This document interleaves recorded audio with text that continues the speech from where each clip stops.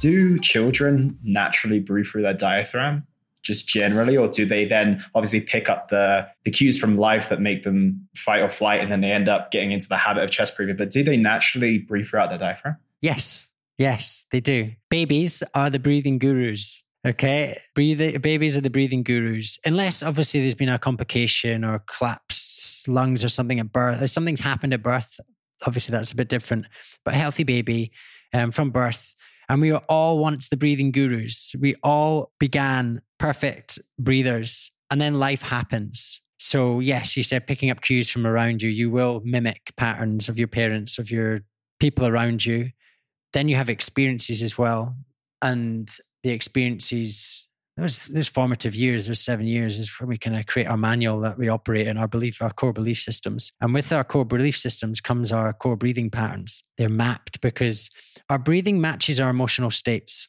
Which is why some actors actually change their breathing to go into like a different character and on stage and things. So our breathing matches our emotional states. It changes. So I start laughing, my breathing might go like this.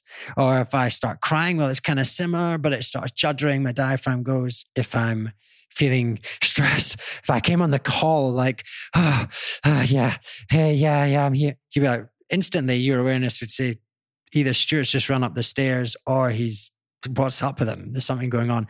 So we already have this built into our own mind. So our emotions are mapped to these different patterns of breathing. So when we feel emotion, our breathing changes, and it helps with this rhythm of the emotion, the energy movement from inception when it happens, from that experience trigger, wherever that trigger is. Harvard research says it takes 90 seconds for emotions to complete its cycle, which is really interesting because I'm sure I held on things for about 20, 30 years. But I think we all have, yeah. But 90 seconds. And what happens in that 90 seconds is a change of breath. Breath flows, and it's like that. And maybe it comes with emotion. It might come with an outburst of laughter or an outburst of rage or a tear or a cry, which is the diffusion of that experience has created this energy. It's like the bomb's gone off. But what happens in our modern life is, what do? Instead of that happening, we hold our breath. So we hold our breath as a safety mechanism because we either consciously don't feel it appropriate to express that emotion, or we unconsciously think it's a safe thing for us to do because we don't have to feel it. So it works on both levels, both consciously and unconsciously. So we're at work. We just had some bad news come through, but we're in front of our team, and we want to burst out crying, but we go, oh, I'm okay. We hold our breath. The big boy doesn't cry. That was certainly one of my beliefs, which really I had to work through that grief part, which we'll maybe come back to. So back to the kind of notion of perfect baby breathers.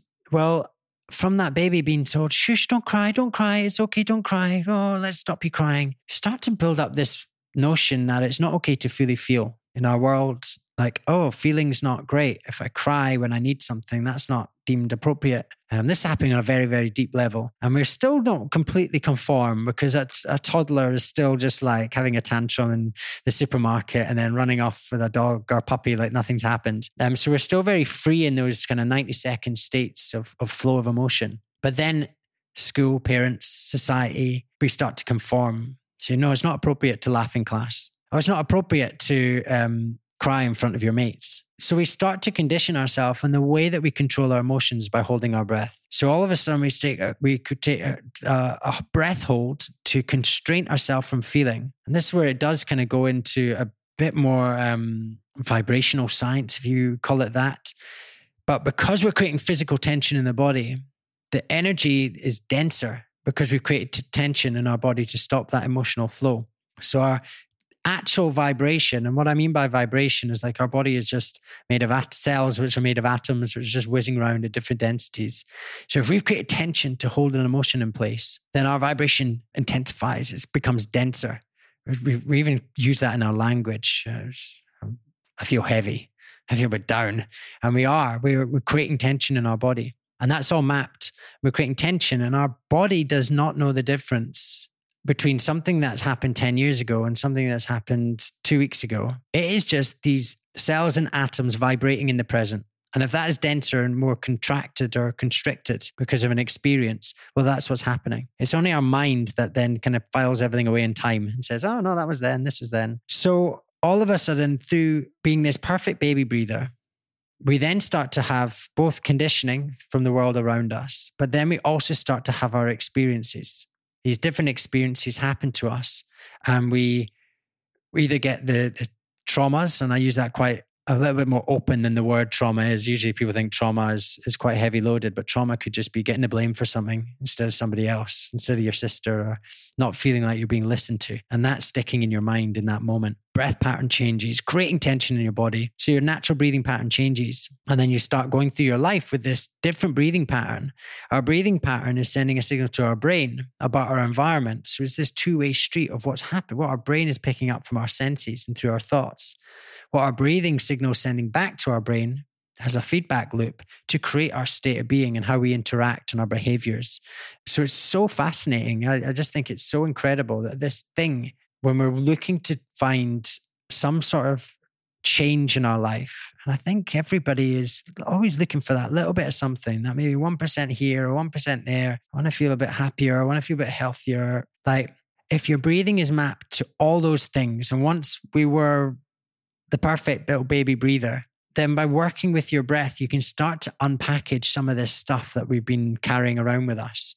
And it's the quickest, well, certainly my experience and the many, many people I've worked with, the quickest way to untangle some of that stuff, to take the bag of bricks off our back, to let go of that physical, mental, emotional tension so that we can go back to this perfect baby breather. Diaphragms open, everything's flowing, and life just begins to flow. When our breath is flowing effortlessly, we don't have any tension, then our life starts to follow suit. We start to act in flow of everything around us, because the final point in this, our breath is not, this is when it does get a little bit more cosmic, but our breath isn't just us breathing. It's this cycle of air between every living thing on this planet. Like I breathe air in, it pumps through my heart, around my body. I breathe it out and someone else breathes it in, which is quite scary after the kind of 2 years we've had with respiratory viruses and all sorts. A scary thought, but it's also quite a powerful thing to think, well, the air that I'm breathing today has already been through many, many people, and not just people, every animal, every plant, the trees, the oceans. And we have this cycle of breath flowing all the way between everything and everyone. So it is this cycle of, yes, baby breathers. We all were that perfect baby breathing little mammal. And all mammals use the diaphragm to breathe. And then life happens. And we have different experiences that create tension in our body, cause us to freeze our diaphragm. We hold our breath unconsciously because we get the fright, or we have an accident, or we bang ourselves, or we think it's not appropriate, or we get told off. And then our breathing starts to change. And then the way our breathing changes influences how we think, act, operate, perform, perceive, all these things. And that's how the cycle keeps on going. So it's really nice just to kind of just use your breath to release some of that stuff, to let go of some of those boulders and bricks, and come back to you, the real you, not conditioned by your past.